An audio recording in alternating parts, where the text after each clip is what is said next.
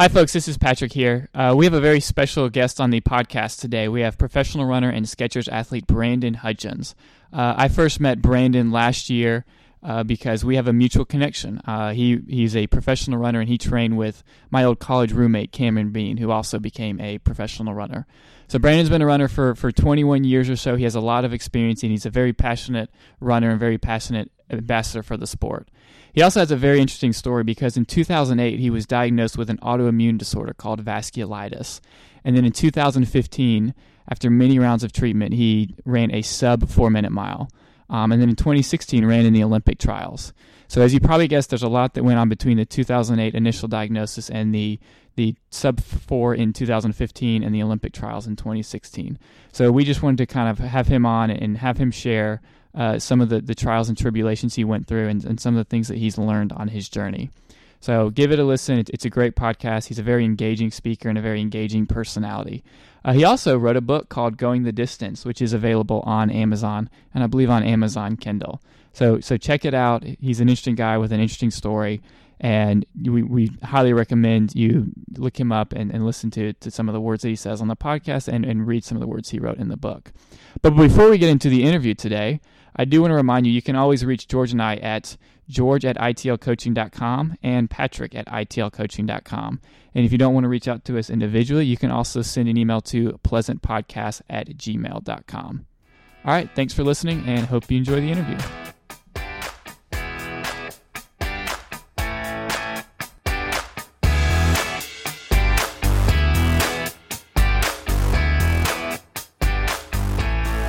Hello, everybody, and welcome back to the Most Pleasant Exhaustion Podcast. My name is George Darden. I'm an endurance athlete and coach here in Atlanta, Georgia.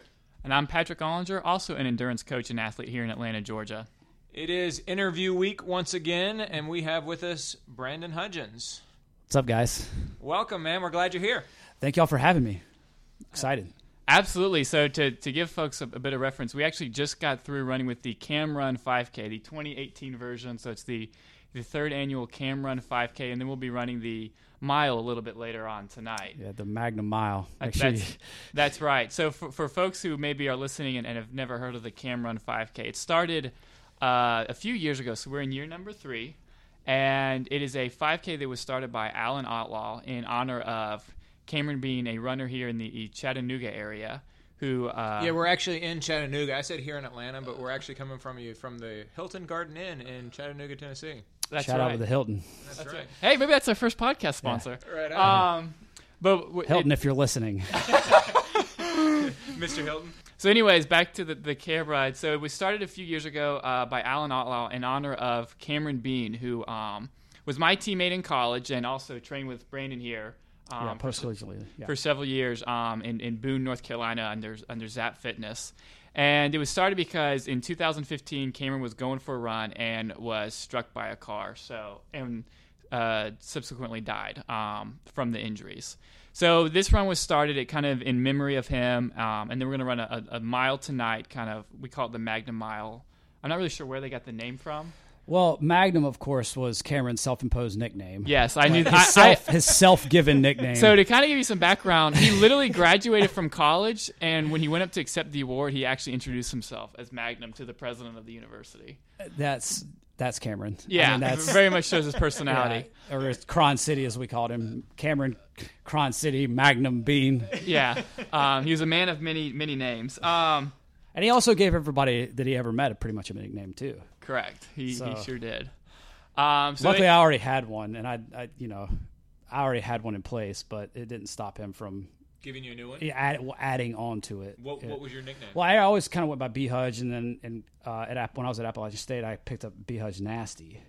Yeah. And you did. and so from there it was B Sludge, and he. It's a real flattering name for a runner. Yeah, there was a lot of other ones that we just kind of will leave off air. But yeah, he ran with it. I mean, it was his kind of thing. I mean, we all, like, before I met you, I knew you by your, I knew you, the infamous P Money. Like, yeah. P Money. P Money, yes. P Money. I can't believe I'm just now finding that out. Yeah, we've been recording this podcast together for almost a year. He's P Money in my phone. Like, yeah, when I got his number, I put him in there as P Money. Like, oh Very Had nice. to. Cameron also would get bored with nicknames, so it was P Money, then it was P Money, P Diddy, then it was P Money Party Daddy. Like, Yeah. It was just like a long slew of names from college. Yeah, so. he was just always just it was the type guy he was. Right on. I should also mention, for those of you who are in the multi-sport community, you probably remember that Steve Bean, who is Cameron's dad, who I met this morning, he was signed up for Ironman Chattanooga, inaugural Ironman Chattanooga, the very first time. Yes. And when Cameron was run over and killed, it was about 2 weeks before that race, I want to say. Isn't that right? That's right. Yes. And the race, the actual Ironman was the day after the funeral. Yeah. Yeah. If my memory serves. And Steve Bean did the race. He did the race. Yeah. It's still one of the, anybody that's been involved in endurance sports, like you've seen like just some incredible efforts, whether they be, like Olympic caliber events or, world-class times. And you see people also that, that have been through a lot or just to get to the starting line and stuff, and, that are kind of heroes of their own story. And what Steve Bean did, I think was a hero for a lot of us. I pride myself on being a pretty good athlete, but I know I was exhausted emotionally. And I couldn't have run a 5K, and I don't know how Steve Bean did a full Ironman like he did. I mean, it's still one of the most amazing feats that I've ever like emotionally been involved in. He's a savage. He's a savage. And it was his first ever race. I mean, I think he had done a few 5Ks before. Yeah, and that was about it. Yeah, but he wanted to do it. Cameron had set up the whole training plan for him, and had been there because Cameron had moved back to Chattanooga a couple of months before that, and had really been on him in his grill, like making sure that he was doing everything he needed to do. And Steve felt like he would still, like Cameron would have wanted him to do it, which we know Cameron, and Cameron would have wanted him to do it. Like, you don't quit that far into, you've put in all the preparation. The last 2 weeks, you're kind of, tapering, and trying to get ready to emotionally handle that race and what's going to come. But, Steve obviously had put in all that work, and he wasn't going to let his boy down. Mm-hmm. Right. Yeah, and to your point, and we're getting heavy quick, but like swinging for the fence already. Yeah, but I can tell you. So just kind of, I mean, he was struck while he was running. Yes, and I mean, so on the road that we all ran on this morning. Yeah, on the road we all ran on this morning, and I can tell you. So he was my roommate in college, and so I remember we would always leave our shoes at the door, wake up, put on our shoes, go for a run. Every morning is what you do in college. And so I remember when I found out the news and kind of how it happened, it was weeks before I could even look at a pair of running shoes. I mean, it was a pretty, I don't know how Steve went for not just a run, but completed a, was it a half Ironman? It was a full Ironman. Excuse me, I should give him full credit here. But I still look back at that and just don't know how he continued to persevere and keep putting one foot in front of the other. Yeah, that's what I said. I luckily was on a break at the end of my season when it happened, and I didn't have the emotional energy to go for a run for it was a couple of weeks there. Yeah, it was tough. It was really, really tough because you're also for me, I was in the spot in Boone. I was in the places that we trained every day, and so everywhere you go, there's memories. Yeah, there's memories of the things that you did together, and you're thinking about things. So it was tough. I mean, me and my other best friend, who was teammates with Cameron at Zap Fitness, Chris Moen, he and I had gone to Appalachia State together, and the three of us were kind of like three peas in a pod up there. And Boone was, the day that he passed away, was crying. It was a dreary, cloudy, cold, rainy day in September, and when it happened, it's just like the mountains cried for a couple of days. I'm full, and I'm not an overly superstitious or religious type person that would believe in a lot of that, but there's some things I think sometimes that just happen that are just kind of meant to be. And that was one of those. I still remember what it looks like that day. Mm-hmm. So yeah, I still remember where I was, what chair I was sitting in. Oh yeah, when I got the call. It was pretty devastating. And I'll tell you too. So at that time, that was right before I joined the ITL group, which is the group I run with and coach with now. Okay. But I can tell you too. So it happened, and like I said, it was weeks where I couldn't even look at my. I literally put it in the closet and was like, I can't look at this stuff right now. And then I was like, okay, this is something I love. I don't want to lose it forever. And that was when a friend from high school reached out and said, hey, you should come join us at the track Tuesday mornings and run with us. And I remember thinking, this is the only way I can get back into this, because then I have to show up and see people. And I remember the first few weeks I was very quiet because I couldn't talk to people. I was just very like, I just want to be here and start to kind of thaw myself out again. I just want to go through the motions of this and get to by myself, like go through the motions, go through the emotion of this, and just kind of, start life without him, Yeah. And it's we talk about, starting off heavy, but I mean, when you go through something like this, it's amazing too, how it's a process. I mean, I feel like I was almost like cleaning out my emotional closet and kind of going through the memories and kind of, having to look back through what happened and kind of what he meant to me and kind of what that group meant to me, that, college teammates and how, and really kind of reflect on what running has meant to me in my life and as I came of age as a person. Yeah, I tell people that a lot. Like I've been through, I've lost several friends over the years, unfortunately, and it's a process, and going through it and having been through it multiple times never makes it any easier. No, but you understand what's gonna you know what's gonna happen, and I certainly, by the time Cameron passed away, I had been through that process and that grieving process numerous times, and I knew what was coming. Yeah. With all of it and how I sort of handled it, but it never goes away. Other things in life happen, but the emotions are still raw. I've been here in Chattanooga since Thursday evening, and there's been a lot of laughing, some crying. It's been about how it was. We're a month away from basically from three years, and it's still, it still chokes me up a lot. He still makes me laugh a lot. Yeah. So it's, it's a process, and it's part of life. Unfortunately, losing people is part of everybody's life. And I think it's something that, a story that a lot of people have related to. And I mean, at his funeral, we just saw the impact that he had as a person on a lot of other people's lives. I mean, they filled the church there at Baylor, and it was, probably a couple of thousand people. And I'm not trying to exaggerate or blow it up, but it was standing room only at his funeral. Because he had the type of relationships that he had with you and I with a lot of other people.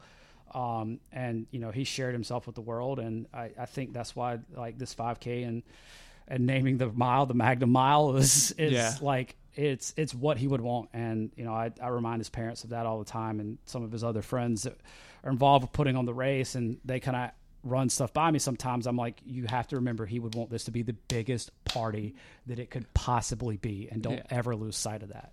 Yeah. That's what he would want. And so I feel like we've gone a little bigger every year, but the turnout's been really consistent, and it's exciting to see the people that do come out, and the first year was obviously the overwhelming majority of people had some sort of relationship with him and or knew him or seen him or something. But now we're starting to get to the point now, 3 years in, where there's people that are coming that never knew who he was. And it's our job and our responsibility as the event grows and the event gets bigger and hopefully turns into something that's even bigger than Cameron himself, that he's still an integral part of that race, but he would want it to be as big as it could possibly be. And for us all to just have fun. And I know I certainly had a blast this morning.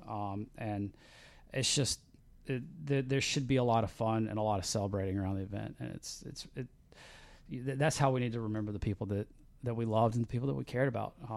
Because if you're crying over the grief of losing them, that means they made you happy in life. So, I think we all need to honor that instead of just thinking about how sad it is that person's not here anymore. Right. And you made a good point too, that I definitely noticed this morning how many more people there were. Yeah. And I think you hit the nail right on the head. It's because the first year it was, okay, who knew him directly, right? Yeah. Who were his roommates? Who were people who ran with him? That kind of thing. Yeah.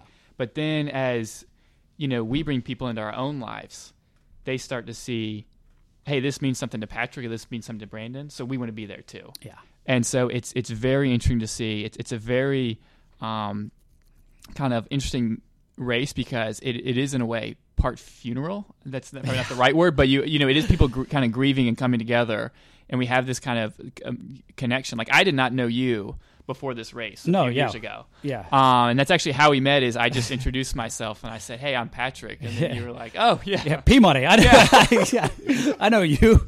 What's your nickname?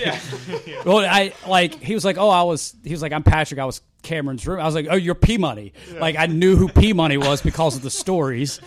And but that's the thing is like you knew, like in the running community and most endurance sports, the communities are really, really small. There's only, in life they say that you're 3 degrees of separation away from anybody in the world or whatever, or a celebrity, and Kevin Bacon specifically. Yeah, Kevin Bacon specifically, I think is the.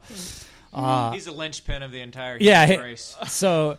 But in the running and the most endurance sports, like within their subsets, like it's 1 degree of separation. Mm-hmm. You know somebody, like you know somebody, mm-hmm. and it's I think it provides for that tight knit community that we all have within these things, and how you can come to an event like this, and it's like while there might be some like moments of like tension and real sport where people are going at it in a race. There's a lot of love and camaraderie with each other, and that happens wherever I go. Like most of the people that I spend the vast majority of the year racing week in, week out, like we're all friends. Yeah. We hang out for the entire weekend basically of the race, except for like the 4 minutes that we're racing and we want to beat each other's heads apart. Mm-hmm. And then unless there was some kind of squabble during the race, then you're pretty much friends again immediately after the race is over, unless there's a squabble, and then you're mad for like a minute. Right. Yeah, there's really not rivalries in running. Yeah, I mean, to some extent there are. Like I have certainly had people that I love to race and love to beat. That's ultimately why I still run. I love the sensation of beating people and like breaking a person. When you break somebody, it's just still so, I don't know, it feels really good to like break another person and push. Like you think about like what it is when you're beating somebody, when you're running or cycling or swimming, and you've pushed somebody past their physical and psychological limits. It's kind of empowering, and it's what competition is. And I still get an extreme amount of pleasure out of competing, which is why I still want to do it. It's what's kept me going for I'm joking. My running career is going to turn 21 in September. So my running career will be of legal drinking age this year. So, that's 2/3 of my life. I'm 31 years old and my running career is 21, and there has to be something that is sustained this whole time. And so some of that is competing, but a lot of that is also, it's not just like sheer competition. It's just love for your fellow competitors and respect for your fellow competitors, because we're kind of all in it together. Right on. Go ahead. I'll say you actually transitioned just nicely to kind of one of our first points. That's what I was going to say. I said that up. I said that up perfectly, actually. Yeah, you really did. So no, we'll mention this again at the end. But Brandon actually has a podcast of his own, so you could probably pick up on that he gave us that softball transition. Yeah. Very nice. Thank you, sir. I didn't plan that. It just happened. Right on. So, well, let's take it back then to 21 years ago when you were first beginning to run. How'd you get into it? Did you do other sports or Yeah, I played a lot of other sports. Soccer. I tried baseball, but that was boring, as you can imagine, for somebody that likes to run. Yeah. It's boring. But believe it or not, I grew up actually wanting to be a football player. And at 5'11", 140 pounds, I don't think professional football was in the cards for me. Patrick wanted that too, but he didn't have nearly your size. Yeah. I mean, my bad. P Money wanted that. P Money. But yeah. Anyway, go ahead. Yeah, so I started running when I was 10. There was a USA, it was either USATF or AAU cross country meet for I can't remember which one it was now, but a cross country course that's right near my house, actually at Winthrop University, where I would later go on to school for a bit. And that's in South Carolina. That's correct? in South Kakalaka. Rock Hill, South Carolina is where I grew up, just below Charlotte, for anybody that's familiar with I-77. We're basically a suburb of Charlotte. We just happen to be across the state line. But anyways, my dad was actually the football coach and track coach at my high school, and had played like small college football, and had friends that were football players, and I was kind of involved in that world growing up. I grew up with Joe Montana and Dwight Clark and Jerry Rice and Steve Young and Ronnie Lott and George. Those are all San Francisco 49er I players. know who those people are. Yeah. But that's like because I grew up watching football as a little kid. Yeah. But I couldn't name any more current football players. Anyway, keep going. Yeah, I'm kind of getting that way. Actually, I got to go to the Atlanta Falcons San Francisco game on Christmas Eve when I was in third grade, actually. Nice. My dad's best friend was Dwight Clark growing up, who played for the San Francisco 49ers. Oh, gosh. If you're not aware of who Dwight Clark is, he caught the catch that propelled San Francisco to the Super Bowl over Dallas. So I grew up, and then in my town, too, Rock Hill is now known as kind of like professional football U. Like we have, I think, from my town and county there, 11 people in the NFL right now. Wow. Right. So I grew up, like one of my best friends was growing up, his older brother got drafted by the Patriots, played at Georgia, Ben Watson. Oh, yeah, we know Ben Watson. Yeah. So, Ben's had a 11-year, 12-year NFL career. Jonathan Joseph was on the track team with me, and he's been with the Texans for a long time now. Like Cordell Patterson, there's all these guys that I just grew up around, and I thought most people's towns were like this, where you just had these giant humans that were super athletic, and that's the world I wanted to be in. And my neighbor, running was never on the radar for me, and we hung out at track practice with Dad, but it was mainly because he didn't let us go to football practice, because when you're 10 years old or 9 years old, the language that goes on at football practice, especially in our area, football is God. Yeah. And the coaches certainly don't keep it PC out there for the kids. It's mine as well, especially at that time, have been it's pretty hard knocks. So we weren't really allowed to hang out around football practice too much. But we were in the stands every game, playing with the other kids. It just was never on the radar. And my neighbor my neighbor, who was my dad's assistant coach, was also the club coach, and I was friends with his son, and we need another person for our team to do this. Brandon would probably be pretty good at it. He's like, he hasn't trained. There's no way, I'm not letting him do that. He's not gonna just do something he hasn't. Right. But, and of course, and I was 10. I didn't know that I was like this, but I started basically pitching hissy fits and throwing temper tantrums to be able to do it. It was 2 or 3 weeks before the race, and Coach Tice had asked about it, and he asked me, of course, and of course I went to Dad, and they were like, you don't practice, we're not going to just you're not just going to go run. And I was persistent and persistent and persistent. And finally, and I don't remember now if it was a week before the weekend before the race. I think it was a week or two before the race. Dad's like, all right, we're going to go over there to the course. There's a mile lake over there you can run around. And it was a 3K cross-country race. He's like, if you can figure out how to run around this big lake twice without stopping, I'll let you do it. Yeah, he thought he had you. He thought he had me. 21 years later, I'm still running. That's fantastic. Yeah, it was, and our team then qualified for the USATF regional meet, and my dad's like, oh no, what? So I had another race in another 2 weeks or something, and so I actually did practice a couple of times then, and then we qualified for nationals. My dad's like, you're not going to Florida. You don't deserve this. You haven't earned this.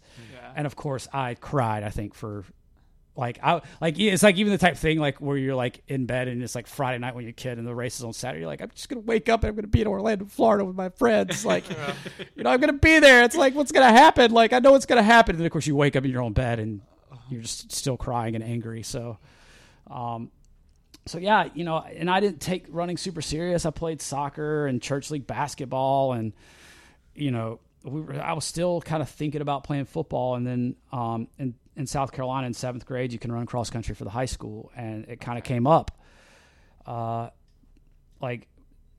If this is something you want to do, my dad discouraged me from doing it because he knew it was going to require my mom to cart me back and forth to practices, and it was just going to be, I'm one of 3. I'm not the only. Well, I try to act like the only child sometimes. I'm not the only child. So he was just like, it's going to put a strain on stuff, but my mom's like, no, if he wants to do it, like, we'll make it work. And so we made it work. And because he wouldn't let us play Little League football because him having been a football coach, he's like, I'm not comfortable with these idiot dads just teaching you how to play football, just running in each other, and you're like, no, bull in the ring and all. Yeah, like he's like, I'm not subjecting you to that. You can play when, like, I know who the coaches are at the middle school and they know what they're doing. Like, we're not just gonna, football's a dangerous sport, as we're finding out more and more. Yeah. So I had a decision to make, and I'd like to tell you right now that I remember what flipped the switch for me, but I don't remember what it was. Like, I do remember some, like, sitting in my room and, like, seeing the guys on the wall. It's like, well, if I go run now, like, I'm probably not going to do this. And I think I became okay with that thought and went out for the cross country team. And, I enjoyed being a part of the team, and, ran track and stuff. And for the, I didn't start taking it, like, I wasn't running on the weekends and wasn't running when the team wasn't meeting until I was probably in 10th grade. So, like, I took it serious, but, like, when I was there, right? Like, I still was a kid. And, it wasn't until about probably my 9th grade year. I know when we made our 4x8 team our 4x800 relay team made the state meet my freshman year, and I got to be part of that, and I really wanted to be a part of that. And I think, if my memory's correct at all, which it's probably not, that's kind of when I really remember kind of getting really serious about it, like trying to figure out how I was going to get on and stay on that relay, because I was the weak link. I was the freshman kid, and, like, so there was a lot of older guys and there was people in the way. So I could have very easily been bumped off. I don't remember how I managed to stay on it, but I did. So I mean, I was the weak link. Like, I could have been very easily replaced, and I was not strictly on there because I was the coach's kid. Like, I earned my spot on that team. So I think from then on, pretty much, I was pretty serious about it. Sounds like your dad wouldn't have been okay with you only being on there for being the coach's kid anyway. No, and see, like, I grew up with a lot of the other coaches' kids at my school. There was a lot of us that were within a couple of years of each other, and one of them was a really, really good baseball player, and his dad was the baseball coach. And even though he went on to play college ball, he still had to hear crap about, you're only on the team because you're your dad. And it's like, I mean, he was a Division I athlete. Like, it had nothing to do with it. It's like, there's parents mad, and, I had to listen and hear a lot of that from them at times. And you hear other people saying stuff and parents saying stuff. And luckily I was able to kind of always run fast enough. And that's the thing about running and track and field is, like, anytime, like, there's a race, it's like cut and dry pretty much. Right. It's somebody's either faster than somebody or they're not. Occasionally on those relays or when you're picking cross country teams, and you're looking at a whole season and body work, like, you might have some people that are, like, might have a higher upside, but they've also been, like, not as consistent. So then that's when it kind of gets a little tricky. But for the most part, it's pretty cut and dry. Like, these are, somebody's faster than the other person.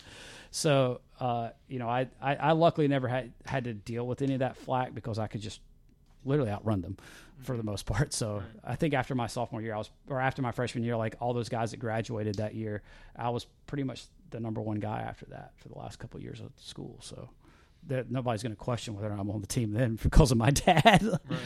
Yeah. So when did it then become clear that this was going to be something you were going to be doing beyond high school and something where when I was 13? Okay. That summer after my 9th grade year, this guy named Alan Webb was pretty stud high school runner. I got to see him my 8th grade year. I got to see him race at a race down in South Carolina at Taco Bell Classic, which was a big meet in Columbia. Here in, like, 403 as a junior there, and I was, like, in 8th grade, not racing at that meet, and I just was like, oh my God, who is this guy? And then I saw him a couple weeks later run 403 again in Charlotte at a meet at UNCC that they had put together to try to help get him under 4. It ended up not happening. They had done that because, like, the number 2 kid in the country that year was from Boone, actually, Ricky Brookshire, and so they tried to cobble together to get the two of them under, and it ended up not happening. And then after my ninth grade year, in 2001, like Alan Webb ran 3:53 in the mile, and I'll still remember where I was sitting. I was down at the beach with my family. The Prefontaine Classic came on TV. I made sure to get back in off the beach to watch the race because there was a chance of him breaking 4 minutes. There, he'd already done it indoors, but there was rumors that were floating around on the message boards back in 2001 when I started creeping on them. That he was in early pretty 2000s messages boards. That's a flashback. Yeah, the original Twitter. I was an early adopter of Let'sRun.com. Unfortunately, me too. Yeah, so rumor had it he was in pretty good shape. So the magic happened that day out at Hayward Field at the Prefontaine Classic, and he ran 3:53, set the high school national record, and I was like, that's what I want to do. I had my Joe Montana moment with it at that point in time. Right on. And I first dreamed about a sub 4 minute mile in 2001, and I had to wait 15 years for it. So, 14 years, but yeah. So it was quite that's when it all really kind of started getting serious for me. So, and that's when I first started thinking about doing it in college. Because it was a big deal. Webb was going to Michigan, and then a year later, sub 4, the book came out, and that's kind of when I started really going off the deep end with the runner nerd stuff. I went hard in the paint for a while with that stuff. So, I was a fanboy, and that's when I first started dreaming about it. And I just I obviously don't know the path that you're going to take and what that's actually going to be like and look like, but yeah, pretty much the whole time in high school, I was angling to run in college and stuff. And it sounds like you were always a miler? Yes and no. I watched too much Prefontaine when I was a kid, and I was like, when I started graduating. You mean the feature films Prefontaine? Yeah, and then I'd had seen Fire on the Track too. Fire on the Track's great. Without Limit's great. Yeah. Prefontaine. Not so great. The movie's not so great. I do love Jared Leto. I kind of have a man crush on that guy.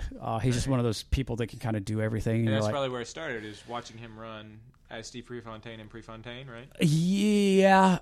Yeah, because when I saw that, I didn't know really. I wasn't aware of his larger body of work as an actor. I've become a huge fan of him as an actor, and I liked his band 30 Seconds to Mars and stuff. And so yeah, that's probably where it honestly started. Now thinking back about it, because I don't think I was aware of his other I wouldn't have been watching him shoot up heroin when I was in 13. Yeah, so it's just I wasn't watching Requiem for a Dream and stuff when I was 13. So yeah, exactly. So yeah, it's I became a fan of him as an actor later on. But yeah, I guess that was the start of it. That was sitting in your unconscious. Yeah, it really was. Anyway, I totally interrupted your really good story about. Oh no, I don't think we've ever had a Jared Leto digression on the Most Pleasant Exhaustion podcast. Well, I'm glad I can be the first. Right on. I have a couple of man crushes I could just go on and on about, but I do too. They just happen. There's just certain Matt Damon people. One of yours? He's kind of up there. I'm definitely. Because he's not one of mine. Just checking. Yeah, that's good. He's just one of those guys. I'm a huge fan of. And why did it just leave me? Him and Robin Williams and Ben Affleck. Ben Affleck. Good Will Hunting. Good Will Hunting. Why can't I think of that? That's one of my all-time favorite movies. But and Matt Damon wrote it. Yeah, I know. They joke. I heard an interview with the two of them one time, said if Robin had not gotten a hold of that script and it ended up on his desk, that movie would have never been made. He's like, we would. He's like, we never would have made it in Hollywood. He's like, I'd be 40 and still trying to peddle scripts around and trying out for roles. Boston. Yeah. Okay, so good story and good endurance tie-in. When Lance Armstrong was riding his first post-cancer Tour de France. Yeah. So 1999, he crossed the finish line in a really consequential stage of the Tour de France, and he locked up the Tour de France, right? And so he crosses the finish line, and he gets on his mic, he gets on his radio, and he says to his team directors on the other side of the radio, Johan Bernal, "Hey, do you like apples?" And Johan Bernal's like, "Yeah," and he goes, "Well, how do you like them?" And he threw an expletive into it, which was not in the movie, but something that he borrowed actually from Good Will Hunting. And so at the victory dinner at the Tour de France that year, they had apples on all of the tables. That is a very Lance Armstrong story. Right And to bring that back around, Robin came and hung out later. Years later, he came out and hung out. Would come back You're and right. come out and hang out on the bus with Lance. He was a big fan. Yeah. Right on. Very good. Anyway, all right. So Yeah, I don't even know where we are now. so you watch Fire on the Track. You watch Free Fun. Yeah. You watch Without Limits. Oh yeah. So I was You're a trying. big fan. So I hadn't I was okay in cross country. I was always a better on the track, but I just didn't really quite understand all of that. And I thought that I would go to college and move up in distance. And I had run fairly decent equivalent times on the track in high school of 4:16 and 9:30, which were pretty good times. When I came out of school in 2005, they certainly weren't enough to garner lots of attention. I could have walked on at a really big school, but I wasn't going to get, I was looking at Winthrop, where I ended up, Clemson, UNC Charlotte. Georgia called late, but I'd already signed. But Clemson, basically, By the way, Georgia did that back in the day. Yeah. They had a policy of not calling until after the cross-country season was done. Yeah. Which for us runners, we're well, we kind of want to sign and know we have our Yeah. money wrapped up. So Yeah, they approached me in I think it was March or April, and I was like, man, I signed a while ago. Yeah. Where is this offer coming from? Them and NC State kind of came late. And I was like, man, where? What? Yeah. Why did I would say everybody's anxious about everything and telling me I didn't need to wait. Where are these offers coming from? Yeah. But no, I had not had a lot of speed. I had not been great at 800 meters. I'd actually moved out of the 800 because I kept getting thrown around in our region by these big, strong guys that were running the 800. And I just didn't think I had those type of wheels in me. And I think I didn't even break 2 minutes for 800 in high school. are you serious? I broke it on the relays, but I never broke it in the open. Wow. So, and then fast forward to several years later, and then I can run 2 back to back. So, but I did my freshman year at Winthrop. So I basically went from a 2-flat or 159 guy to I ran 151 my freshman year. So I dropped 9 seconds in the 800, which is a ton of time. It's almost I dropped about the same amount of time in the mile and the 800 both my freshman year of college because I ran I think 3:52 or something for 1500, which is about a 4:07 mile. So from 4:16 down to roughly 4:07. And down to 151. So you don't normally drop 9 seconds in both those events. Yeah. So I was obviously underdeveloped. I think a lot of it was maturation. I think I didn't start kind of, for lack of a better word, hitting my stride. Yeah. Nice little analogy here for the Yeah. running podcast. Yeah. So yeah, I hit my stride a little later than matured. I think I was a little bit of a late bloomer. Yeah. So I ran 2 years at Winthrop.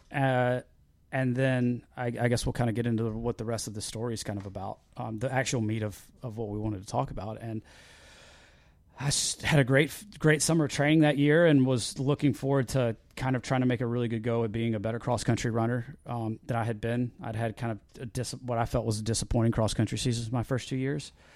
And my coach at Winthrop was a pretty big middle distance coach, and cross-country was, I don't want to say an afterthought for us, but it was the way we even really trained for cross country was with more of an idea for track down the line. We weren't a high volume team. There weren't people.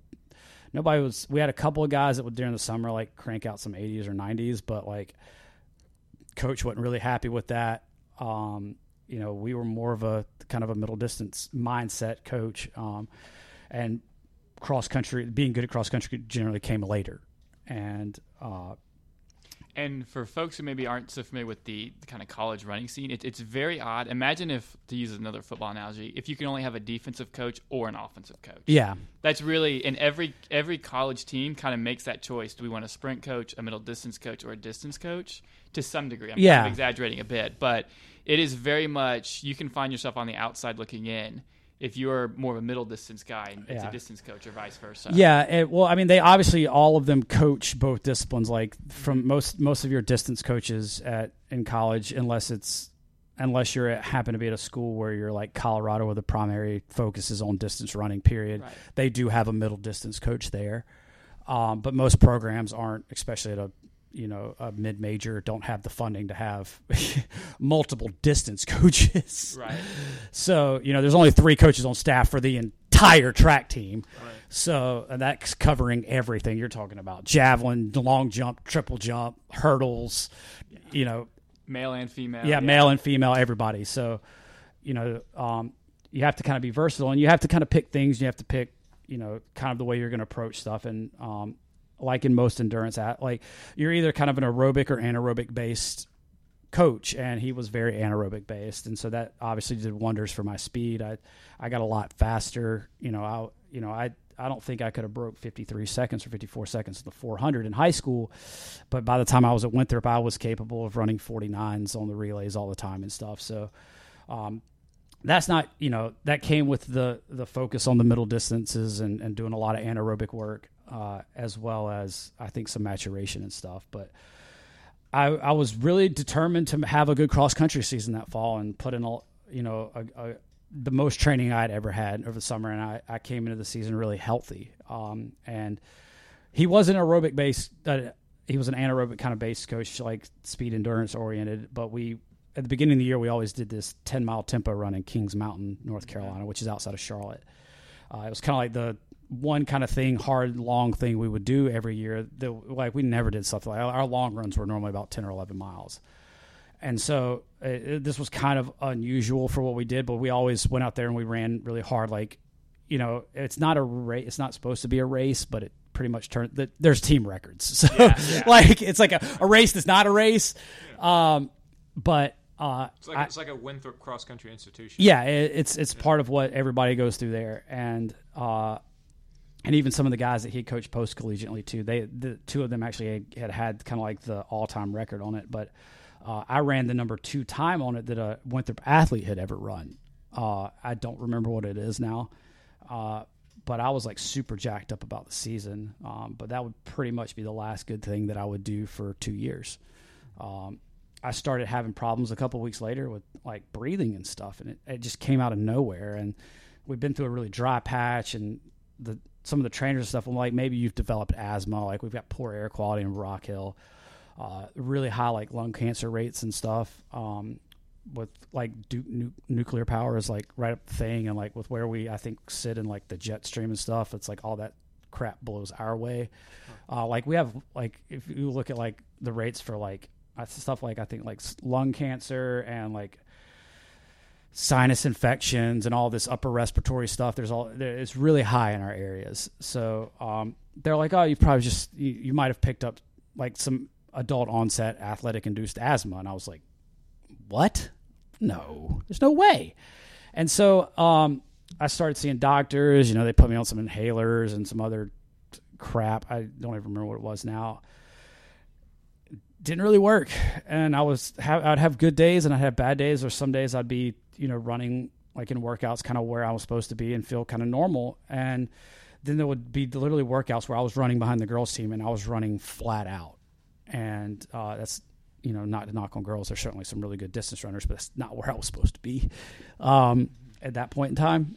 And I kind of did that for the next couple of months until the end of the season, had a pretty disappointing season, which was frustrating to me because my younger brother had joined the team and had signed with Winthrop. So I was kind of really looking forward to having him around again and being part of the team, and was really excited about like the prospects of our team. And I kind of felt like I let a lot of it down because with me not running well, it kind of changed the dynamics of the team, with our abilities to like finish high as a team. And I mean, we still had 2 other really good runners at the time, but when you've got a third really good runner that's capable of the same thing, that changes the scoring a lot. So I was certainly really frustrated with it. But I basically just started, it started with upper respiratory stuff, and then I got a sinus infection from hell that would not go away. And I just kept getting sicker and sicker and sicker. And eventually, come like December, I couldn't really, like, I couldn't exercise anymore, and I was getting really, really run down. Then like all this weird stuff, like then these like crazy bloody noses started happening. And that's when you like just quit seeing like a regular doctor, and they're like, we need to get you to an ENT. And I started seeing an ENT, an ear, nose, and throat doctor. He took one look at me and asked me what drugs I was on. Like he thought I had a cocaine problem because of how destroyed the tissue was on the inside of my nose. It's like, nah, man, like I've never I like snorted pixie stick dust off the table in like middle school, but like I hadn't put anything else up my nose. I don't think since then. Like, I know I'm skinny, but this is not the reason. Yeah, yeah. It's like I promised Doc, and like he didn't. He's heard from every addict, like, oh no, I don't do drugs, So like I didn't, I didn't really know what was going on. They started doing a bunch of tests on me, and this is January now. And it's like cross country finished up in October, and I'm not getting any better. I started losing my hearing. So it got really, really rough, and they couldn't figure out what was going on. And so one thing led to another. Then they start testing you for stuff like AIDS and Lyme's disease, and you doing full-blown allergy panels where they like prick you all over your back and stuff. Found out I wasn't allergic to anything. Like, I'm literally not allergic to anything. So it wasn't that. And finally, like, my sinuses had not cleared. He's like, I think if we like go in there and like scrape some of this out and actually do sinus surgery on you, like, it should help. Like, maybe this stuff's just like impacted and backed up in there. He did that in March of 2008, and I went back for a follow-up visit in 2008 in April, and I was not healing. None of my wounds. It was like 2 or 3 weeks after the surgery, and none of my like sutures and stuff had healed. He's like, something's wrong with your immune system. We got to figure this out. And that's when they started doing the tests and kind of narrowed it down to what he thought it might be. And then on April,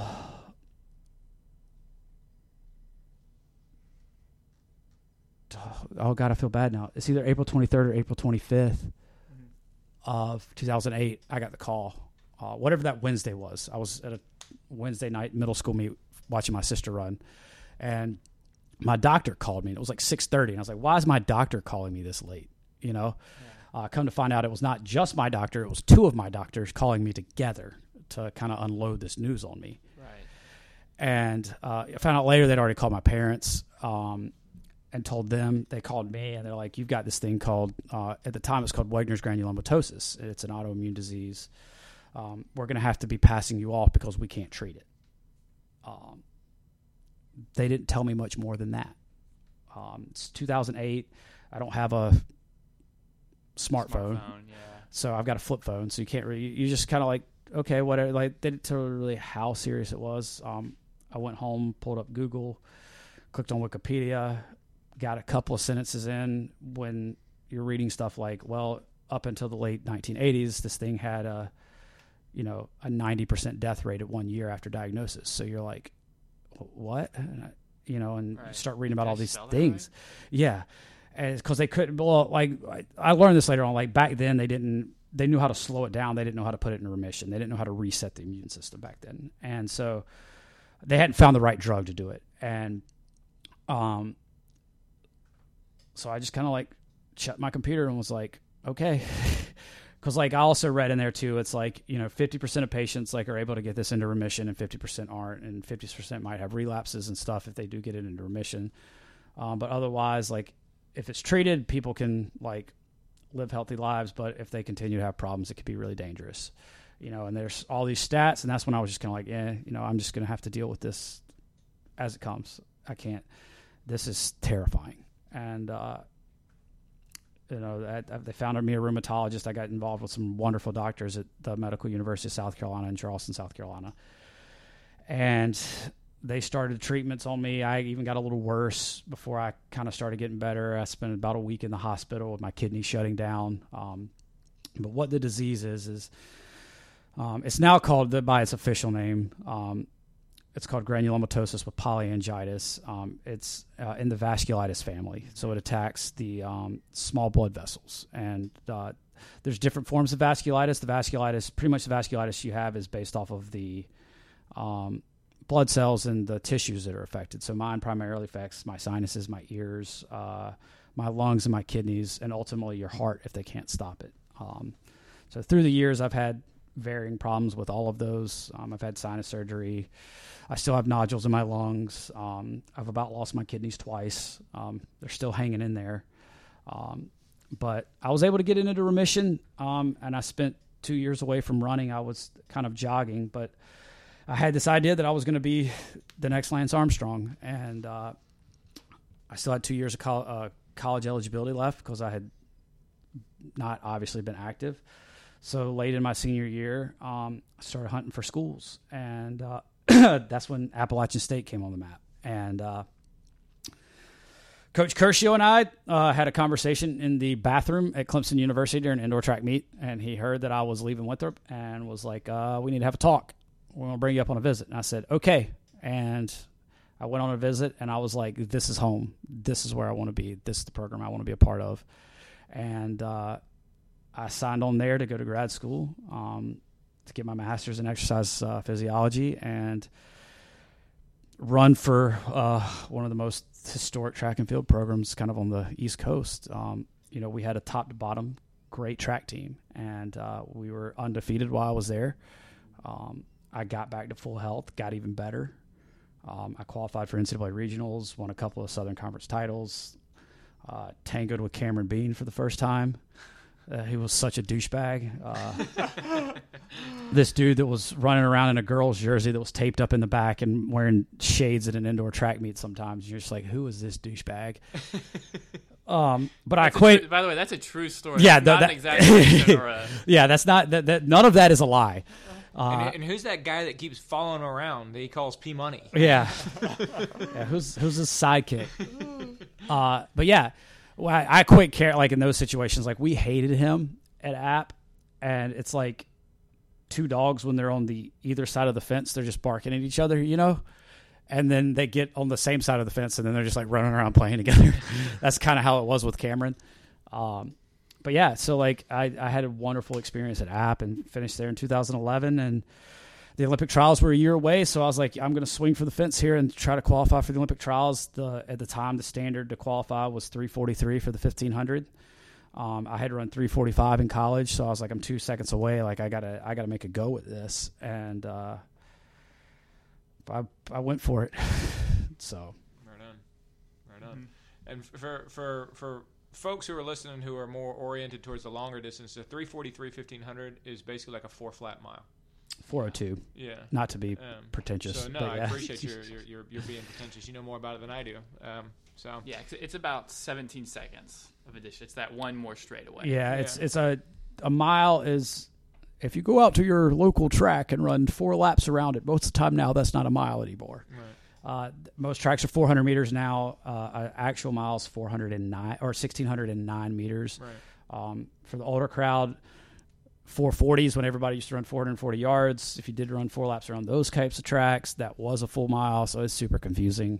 We don't make it easy for anybody to follow stuff because you do run the mile. Sometimes you run the 1500. They're 109 meters apart. One's 3 3/4 laps.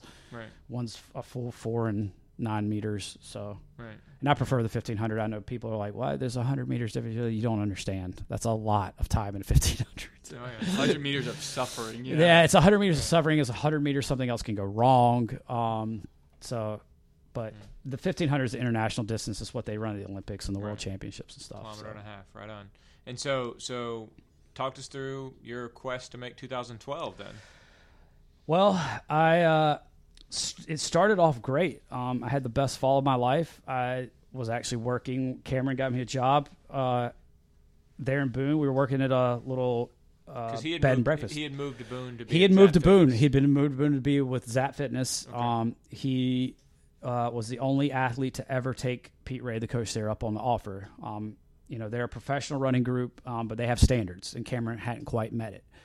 But he's extended this offer to literally thousands of people over the years. It's like, if you come up here and train, like, I'll coach you for free, and you can like run with the guys and everything. Nobody ever was like, everybody's always kind of like, I won't help. Cameron's like, I got this. And he packed up his car, and his Jeep his Jeep specifically, and moved to the mountains of North Carolina. And we'd started hanging out. That he'd already been there a year, and we started hanging out some that second year. And I caught some flack from some of the guys on the team. They're like, "What are you hanging out with that douchebag for?" I'm like, guys, he's actually really cool. You're gonna start wearing sunglasses inside now too. Yeah, I was kind of at that stage too, honestly. So we were two peas in a pod. We hit it off kind of immediately, and he got me a job at Gideon Ridge, like working at the restaurant in the end there, and it went great. I actually ended up with an opportunity through a few friends to go out to Boulder, Colorado, for an altitude stint, and I quit my job and went out to Boulder for like 5 or 6 weeks with some people, and really lived like a professional athlete for 5 or 6 weeks. Like I'd never done that before, like not working, but just running.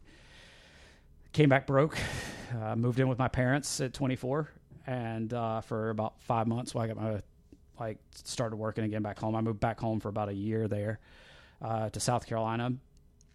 Wasn't happy. I ended up having another relapse, and I was like, well, it's clearly this area. I'm getting out of here. Yeah. So after I had problems with it in 2012 and 2013, I started with problems in April. So I had a really good build up, and I thought I was going to be able to take a crack at the standard. And in April's just not a good month for me. It's not a good month for me, not a good month for my family. So I just was like, I was happy in Boone. I didn't have any health problems up there. Like,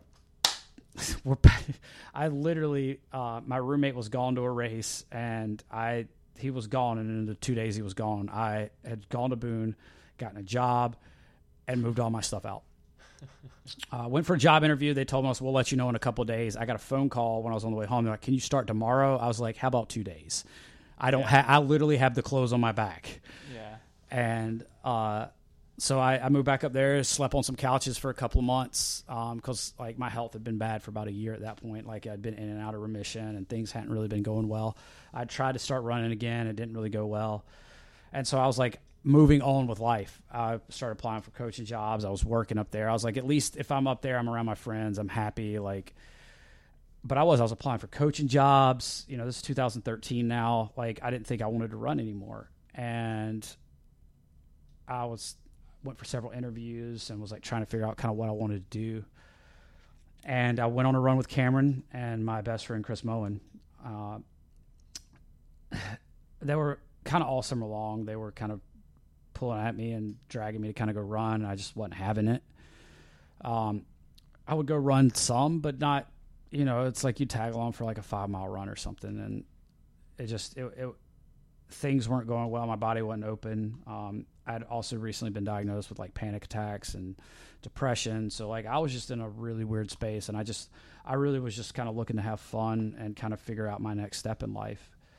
But I went on a run on Watauga River Road in Boone, which is a gravel road in the valley up there outside of Boone that runs along the Watauga River. So the name actually fits in this in this sense. And it's just a gravel road that I'd trained on hundreds of times when I was at Appalachian, and in the year after. Like everything clicked that day. I had fun again running with those two guys. Running was effortless again for the first time in a long time. And I mean, I like literally nothing else that I've done in the last 4 years or 3 years would have happened if it weren't for that run. I say that, but like, maybe I would have found running, but it's become this magical thing with our friend. I mean, my two best friends are responsible for getting me back out the door when I really didn't know that I wanted to.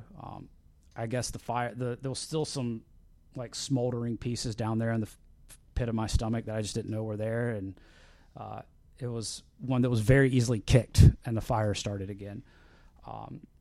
Pretty much from the fall of 2013, after I went on that run, I pretty much at that point in time recommitted.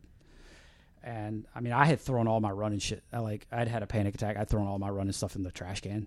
When I was at home with my parents one day, I was like ripping posters off the wall, like everything. Like it was like an overly dramatic scene out of a movie. Right. It's almost like a really bad breakup. Yeah. It was like, I was breaking up with running. That's what I was doing. That's a great way of putting it. Actually, I was breaking up with running. I was like, I'm done with this relationship. I'm over the heartbreak. I'm tired of training really hard. I'm tired of things not working out my way. And I just walked away from it. I was like, I'm done. And, that's when I moved back to the mountains. I was like, I want to be happy again. And I was happy up there, and I'll figure, you're in your mid-20s, you hadn't really figured stuff out. So I'd always wanted to be a college coach. So I was like, at least till I find a coaching gig. Like I'll just go up there and live on my friends' couches for a couple of months. And they wanted me to come. It was they kind of drugged me up there. They helped me get that job at the resort and everything. So like it was, I talk about this actually not to market myself, but I did write a book last year in 2017 called Going the Distance. The story of a vasculitis patient on the road to Olympic glory, available on Amazon.com in Kindle and paperback. That's right. Ordered it. Anyways,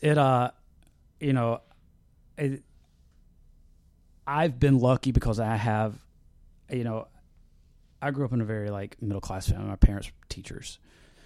My dad was a teacher. My mom was a preschool teacher, and we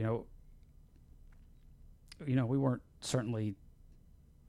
I wasn't allowed to do everything. I didn't have everything. I didn't. We got told no a lot, but I've been spoiled with love and a support network that is unbreakable. And between them and a few of my really dear friends, like they've made me the person that I am.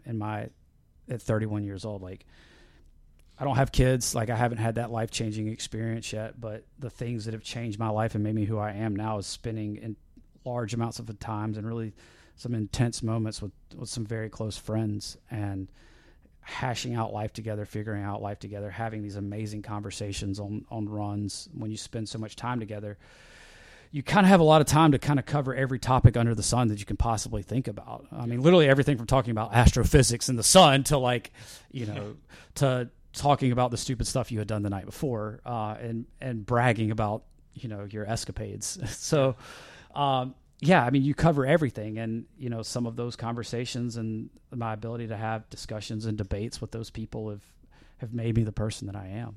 So none of that would have happened. I wouldn't have broke 4 minutes. I broke 4 minutes for the first time in August of 2015 at 28 years old. And then the following year had the quote unquote storybook year and qualified for the Olympic trials. I ran a top 15 time in the U.S. for 1,500 meters. And how many rounds of treatment had you gone through at that point? Well, the initial treatment for the disease in 2008 was 6 months of chemotherapy, oral Cytoxan. So you wake up every day and take poison pills and go on about your day, and hope you don't vomit.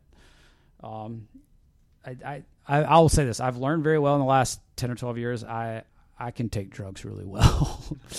I even had like a little problem there for a little while with Oxys and Vicodin. They were giving you bottomless prescriptions of those, and when you're also not doing well emotionally, those are easy things to fall into. And of course, 10 years ago, they also weren't talking about what problem those could have. I've also had problems with some of the antipsychotic pills that that they give you that are really strong. It's been a roller coaster for sure. But I have had that support network, and that's what one of the a large section of the book is about how that support network's kind of helped get me through things. And it's not like they're like always there for me to like, oh, like, do you need to cry? Do you need a hug? It's just like they're there sometimes just to treat you like a normal person when everybody else kind of looks at you and is kind of afraid of you because they don't understand what you're going on. You have a really rare disease and you look fine to a lot of people. They say, oh, but you look fine. And it's like, well, I'm literally in the process of trying not to die. My body's attacking me and trying to kill me.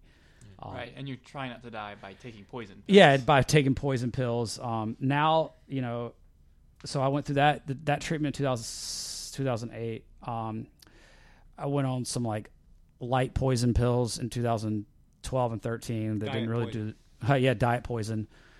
And then 2013 is when I first got introduced to an immunotherapy drug, which is chemo light, basically. It's the easiest way to describe it. It's a more targeted, the air quotes, targeted form of kind of a chemotherapy drug. It's called Rituxan. It's $15,000 a bag, and you get 4 rounds of it a week apart. And that's just the bag of it, of about 250 milliliters or 300 milliliters of it. So I feel a certain way about the pharmaceutical industry that we won't go into. We can go for a run and we can talk about it then. Yeah, they could sell that drug for a 30% markup at $300, but it cost me $15,000.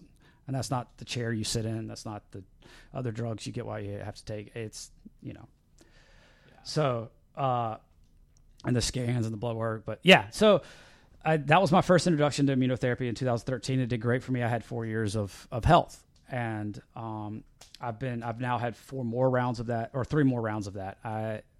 After 2016, after my kind of storybook year with the trials and everything, where I made the semifinals and was just kind of like one of your run-of-the-mill better distance runners in the country, and was kind of finally living out that dream. And I started working with the Vasculitis Foundation as kind of a health and outreach ambassador. We started what was called the Victory Over Vasculitis campaign, where we kind of encourage people to find their own victories in life, kind of regardless of whether it's getting out of bed and making your sandwich that day, or going for a walk around the block. Or there's been a girl that has the same illness that I have. She's climbed Mount Everest and done the Iditarod. She was the first female to ever accomplish both of those, and she has the same disease that I do. So Cindy Abbott's her name. She actually has written a book too, and if I was a better friend, I would remember the title of her book. But it's Cindy Abbott. It's Abbott. I'll look it up real quick. Keep talking. Yeah. She, so there's all these incredible stories, because my disease is about one or about 2 to 3 people per million. So there's not a lot of us. Yeah. So it's a tight support network. We started the Victory Over Vasculitis campaign, and to start with, it was like I was being a bit egotistical, and I'm going to be like the Lance Armstrong, without the EPO, but I'm going to be the Lance Armstrong guy in this situation, like carrying the flag out front and like inspiring everybody. But then the more I got involved with it and the stories and the sharing that I hear, it's like, I just get out and like run in a circle, man. It's like you're hearing about a single mom that's taking care of her mother, and it's got a teenage daughter. She's working 2 to 3 jobs, and she's dealing with the same disease that I have. Like, it's like, I'm certainly by no means tougher than her. Yeah. You hear stories like that all the time, the things that people have been through, and it went from something of me being like, I'm the spokesperson, I'm this guy, to being like, no, this is all of our things. And the community we have, it's one of the things. It's one of the, like, it's why I haven't given it up now. It's why I've decided to make another comeback after having my worst year of health in 10 years in 2017, because this community wants me to do it. This community has inspired me to keep, like, I've bought into my own story at this point in time. It's like I've become part of it, and it's not just about me anymore. It's about this whole story. And I'm running not just for the cause of vasculitis, but for the cause of chasing your dream and doing something that's difficult and overcoming these odds. And, not to knock on some of my competitors, but they're just kind of boring people sometimes. They just eat, sleep, and run, and they're just doing it for selfish reasons. And I'm no longer doing it for selfish reasons. I'm doing it to inspire a group of people and be part of that story and be a part of their lives and have them along for this. And it's been the most fulfilling thing I've ever done in my life. Yeah, and I want to kind of back it up a bit. So I just realized, I don't know if I ever told you this, but my sister actually has an autoimmune disorder. Really? It's called POTS. Okay, yeah. So it's like, for those of you who don't know, first of all, I'm not great at describing exactly what it is. I've had to get basically a minor in health. Yeah, and I basically have a minor doctorate degree. Right. And as her older brother, I'm like, I don't know what it is. I just know what the symptoms are and how to treat it. But like, so for example, she has a lot of seizures. And very low blood pressure. So like to the point where obviously you need blood to go to transport oxygen to your muscles so you can move your muscles. Like when she has low blood pressure, I mean, we're talking like nothing. Like you could literally pick her up and drop her, and she would fall because she has no control over her muscles. So like she can't extend her arms to catch herself. Like it's totally paralyzing for days at a time. And I think she first was diagnosed when she was 19 or 20. I can't remember which. And when you talk about forming the community, I think that's one of the kind of knives in the side of somebody who suffers from a chronic illness that you don't think about. Is not everybody else does, especially not at a young age. No. Because her friends are like, oh yeah, I feel tired. I went out drinking last night and now I feel tired too. And she's like, no, you don't understand. F you. Yeah, like this is not, first of all, I have no control over this. Yeah. And this will last for days, and I'm not tired. I am physically unable to transport oxygen to my muscles. As we say in the kind of like the autoimmune, you're looking at something that's incurable Yeah. It's systematic, multi-systematic, so it's going to affect multiple tissues, multiple organs, multiple systems, and potentially deadly. You know, those three. Yeah, those are like when somebody's like, well, it doesn't seem like it's much. It's like, listen, this is serious. People die. Like, people don't make it from out of these things. Like, this isn't just somebody being tired. I don't just have a cold. It's like, no, my body's trying to kill me right now. And, you know, you kind of have to get rude about it because it's off-putting sometimes, and it's hard to relate to people. I've certainly become a lot better at it. But it took me, you know, when you're diagnosed when you're 20 years old, it took me 7 years to be able to talk about it. Like, some people knew about it because I kind of talked about it. So obviously, you can't just keep it a complete secret. I mean, hell, like, there was a few articles written on it, you know, so you can't keep it a complete secret. But at the same time, it was just like not something that I was very forthcoming with the information about. It's just really it's personal. It's personal and kind of ugly, which is why a lot of autoimmune patients struggle with a lot of mental health problems. Yeah. Well, so on that, it's alienating. Yeah, I mean.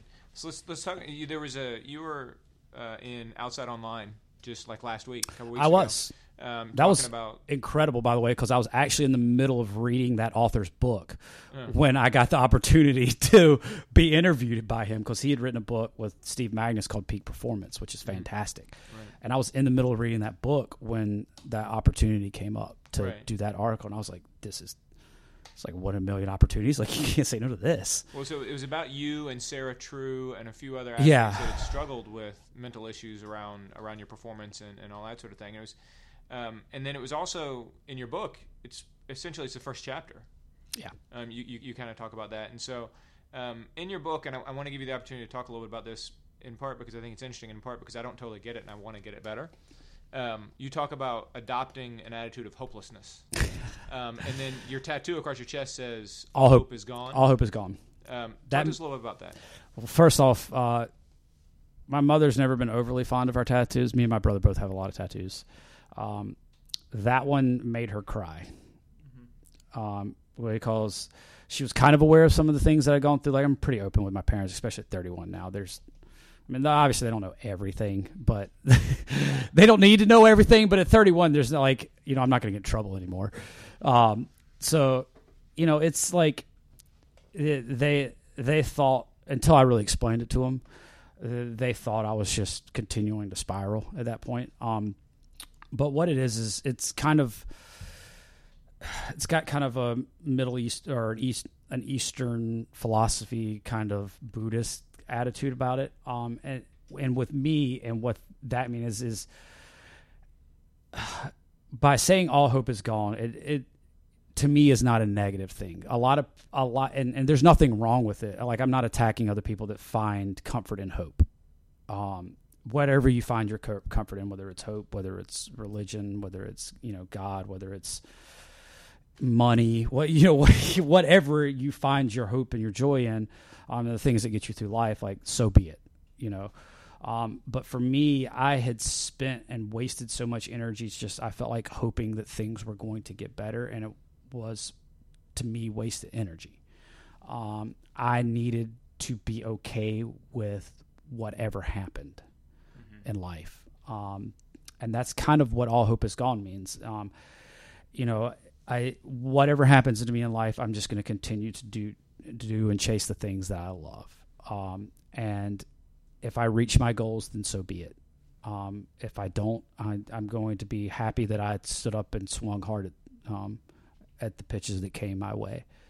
And, you know, sometimes it would be a bitter pill to swallow if I don't achieve the things that I ultimately want to achieve as an athlete. But there's more to life than athletics.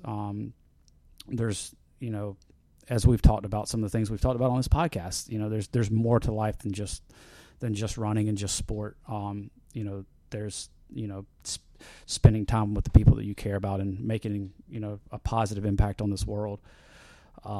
So I just don't find it, at my age and with the things that I have been through, it's wasted energy for me to hope. I can't control my immune system. I can't control the things that happen to my internal body as much as I try to sometimes with how I live, with eat, sleep, and diet. They still don't know at this point in time in 2018 what causes my disease. They don't know what brings it out of remission. I tend to think with mine, I think a lot of mine's probably stress related. But that's just a theory I have. So it's just, and for me, going after hope and attaching hope for something to get better, it's just like, no, like if I don't get better, I have to live with that. Right. So I can't just sit and hope. So I just, when I was given a book, that, by a dear friend of mine, she has struggled with a lot of the mental health issues. But she recommended, a Buddhist monk lady that, I think the title of the book was like When Things Fall Apart. And it talked about hopelessness and that's kind of where I first stumbled upon that. And when it clicked with me at that point in time. I really enjoy the tattoo I have on my chest. It's that phrase is adorned in some really nice red roses and stuff. But I really didn't think about the talking point that would become when you see people and meet people, because it's kind of a attention getter, and that's not really what it was meant to be. I didn't really think that all the way through. I probably should put it somewhere a little more personal. So it wasn't so kind of in your face when you meet me, because half the time I have my shirt off, or most of the time I have my shirt off, as a distance runner. So it just seemed like the logical place to put it for me. And it's created some awkward conversations at the gym that you're just not prepared to have. And you're just trying to go on about your day, and it's like, oh, they'll like, are you depressed or something? And you're like, dude, you don't even we're into a podcast. So God knows how long into this podcast we haven't even been through it all. It's like, I can't, dude. Yes, yeah. Spot me. Yeah, go ahead. Yeah, spot my 45-pound bitch, bro. Depressed is not even beginning. Yeah. But I think it's interesting, because I think that hope is kind of one of those words that we presume is positive, all positive, yeah. No downsides to hope. And what you're kind of describing is that for you in your journey and with some of the particular mental issues you've had, hope has actually been a negative thing. It's been paralyzing, yes. Almost. That's a good word, paralyzing. That's a really good word. And even maybe the coming down on the other end of hope has been kind of devastating and catastrophic for you. So I do think it's kind of interesting that I would say 99.9% of us think of hope as all positive, all great. And so somebody sees that and they're like, wow, that guy's really a downer. But yeah, that's I mean, I'm kind of a jerk sometimes, and I'm a realist. I'm not a downer. I'm just a realist, which can come off as a downer to some people if you're not all positive all the time.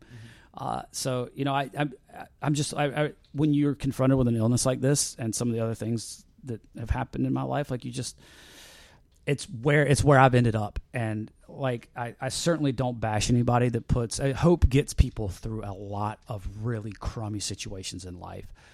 And I think some people could benefit more from the same type of mindset that I have, because I think in some of their cases there's a way out, but they don't feel like there is. Right. But once they kind of accept that, that they've been dealt a certain hand and you just deal with it, I think that would help them. But other people find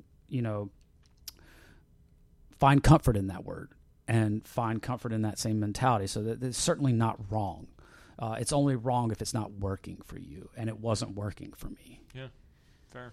So yeah, absolutely, and it's interesting too, because one thing we talk about a lot, or you hear people talk about a lot, is separate the mind and body, mm-hmm. right? Be strong mentally so you can be strong physically, yada yada. And one thing we talk about a lot on this podcast is how you really can't, right? The mind and body are almost kind of one organ, so to speak. I wrote a blog on that. You can't separate things out. You can't separate out life from its other parts. You can't compartmentalize life. Everything affects everything else you do. Right. And one thing, once again, I'm almost just speaking from my sister's experience, and so it's not quite the same, but there's a reason that folks with chronic illness, especially at a young age, there's a very high rate of folks who struggle with mental health. Oh, yeah. And emotional health, because they are connected. And it is a lot to accept hopelessness, right? Where you're in a situation where maybe hope is a hindrance to acknowledgement. Yeah, it's like when you're faced with something that at 12, 13, 18, 20, 22, like to be handed this diagnosis card basically is like, you're going to have to deal with this crummy situation the rest of your life. Yeah. Every few months, even if nothing else goes wrong, you're going to have to go get checked. You're going to have to, this is what the rest of your life is going to look like. There's not a lot of hope in that situation. And, we can hope for a treatment. We can hope, but you can't, like, hoping for a treatment is, to me, it's like, we need to get research money. We need to do things, we need to make, like, and like I said, there's certainly nothing wrong with that. And there's a lot of patients say it, a lot of doctors say it. I go to these symposiums and these like conferences stuff. And, there's all this talk of hope all the time, and it gets people through a lot of stuff. But I do think that too many people lean on it. I think it creates some like stagnation, like it makes some people stagnant, and they just they don't have a direction. They don't have something to kind of try to get them and help them get out of bed. And that's what I'm trying to provide with people. And that's why, that's one of the reasons why I wrote that book. And one of the reasons why and before I wrote the book, I was doing a better job of sharing the stuff that I went through. It's like, this is the same thing that most other rare patients, their disease patients go through. The same thing cancer patients go through. It's the same thing anybody that's lived life and had traumatic things happen to them. Like we all go through these same processes. We don't have to stand here and compare scars. Like we can just figure out like a way through this and learn from each other. Right on. And your book is called Going the Distance. Yes. Cindy Abbott's book is called Reaching Beyond the Clouds. Reaching Beyond. I knew it had reaching in it. There you go. What you mentioned a blog a second ago. Do you keep a blog? Or? Yeah, I've not been as diligent about it recently. It was my initial foray into sharing. Right. Because you said in Outside Online, connecting with a larger group is part of what keeps you mentally healthy. Yeah, and I first started sharing a lot of these things, I think, in 2014, 2015, somewhere in that time period is when I wrote the first one. And one of the original blogs I wrote was All Hope Is Gone, and kind of explaining my mindset behind that. And then that blog kind of took a back seat once I started work with the foundation, because I was writing stuff for them all the time. So that kind of became harder to keep on top of it, and I was working. And then we started writing the book. So I revisit it sometimes. It's B Hudge Nasty. On Blogspot, as is all of my other social media. If anybody out there wants to follow this nonsense that comes out of my mouth all the time. But yeah, once I wrote the book, and then like we said just at the beginning, I do a weekly Facebook Live event for my Facebook page as a kind of podcast, and we cover everything from track and field to we talk vasculitis stuff. There's a lot of patients that have gotten involved with this story, and we kind of hang out for about 45 minutes or an hour every Wednesday night at 8 p.m. Oh, cool. Eastern Standard Time, wherever you are at in the world. Right on. And so that can be found via my Brandon Facebook page. Hudgens? Yeah, okay. Brandon Hudgens on Facebook. I'm working in the process of making it something more sustainable like this, like something real. That there's been a lot of requests for that, actually, for people to be able to listen to it in another place. I've tossed some of them up on YouTube, but they haven't really, I guess I haven't done the right viral thing for them to really take off. And that's not where, unfortunately, a lot of my audience is at. Wait. Yeah. Just start off with like dancing kittens. That's what throw some cats on there and and make Rick Astley your outro music. Yeah. All right, so let's end on a lighter note here. Favorite workout? Yeah. Favorite workout is probably the workout I do the most often, because it's a pre-race workout.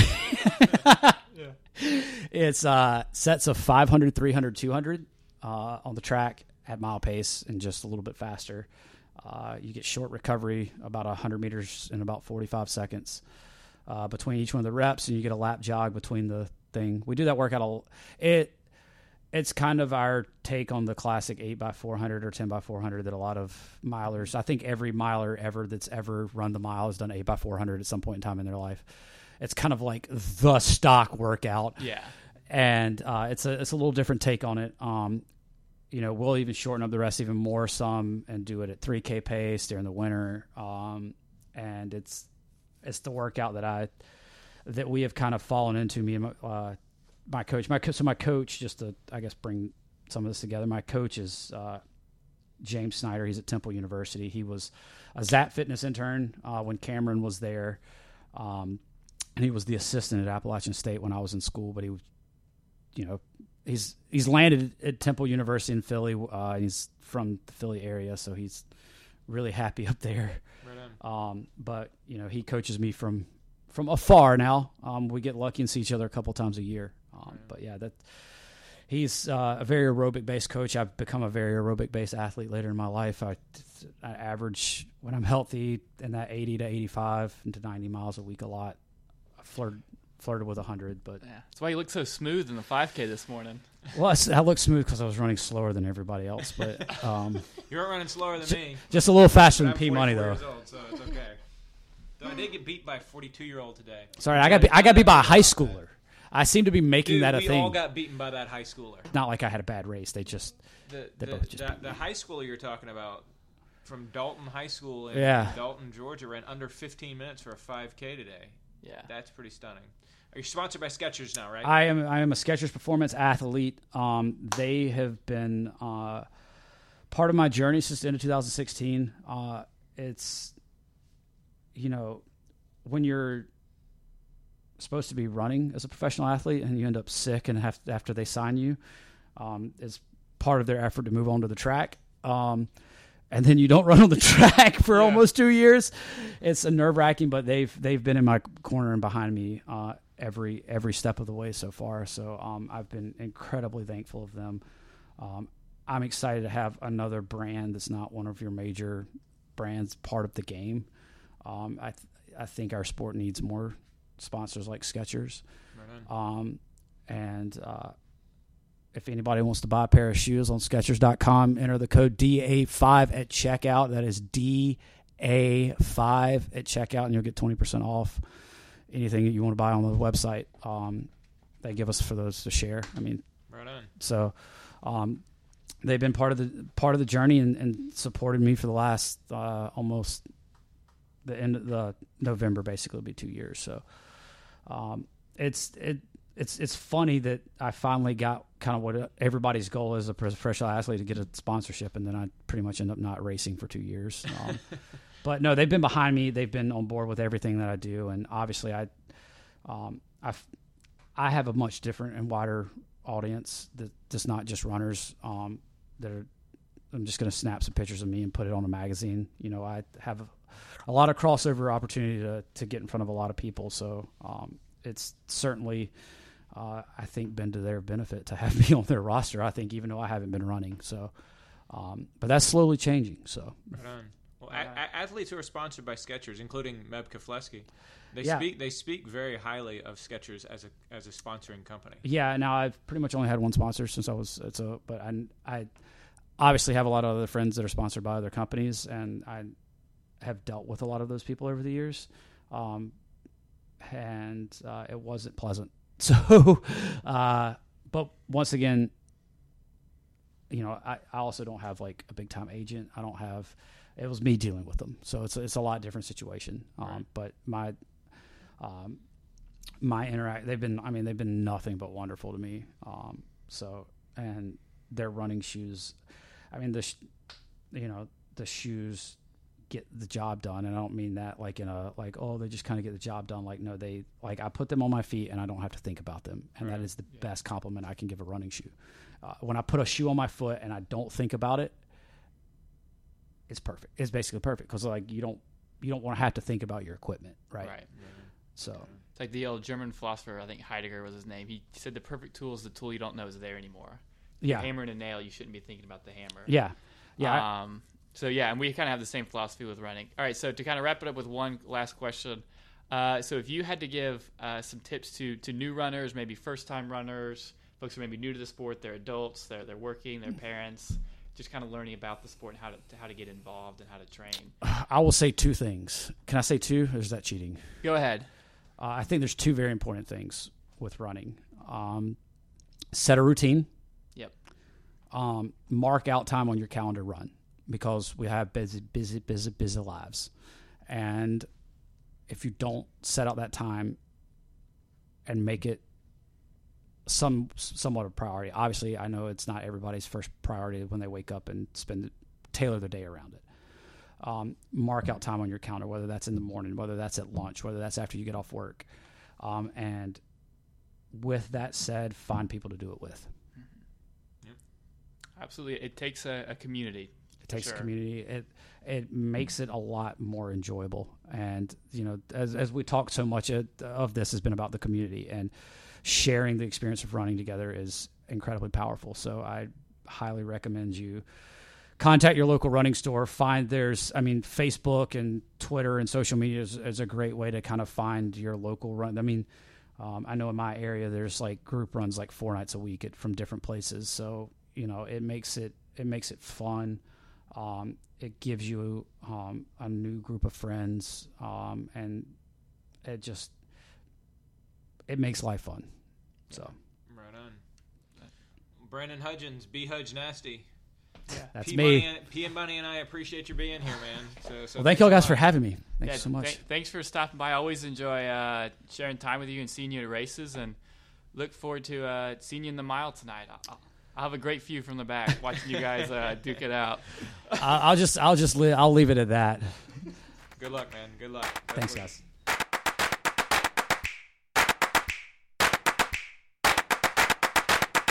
And that'll do it for another installment of the Most Pleasant Exhaustion Podcast. Thanks for joining us. You can find us on Twitter @Pleasant Podcast or on Facebook, facebook.com/Pleasant Podcast. Don't forget to check out our sponsors too. You can find ITL Coaching and Performance at itlcoaching.com, at ITL Coaching on Twitter, or on Facebook at facebook.com/ITL Coaching and Performance. And, of course, our new sponsor, Blue Pineapple Travel, a full-service travel agency that can book travel anywhere in the world for you. They're on Facebook at facebook.com/Blue Pineapple Travel, on Instagram at instagram.com/Blue Pineapple Travel, or simply at bluepineappletravel.com. On behalf of Patrick Ollinger, this is George Darden. Thanks again for joining us on the Most Pleasant Exhaustion Podcast. See you next time.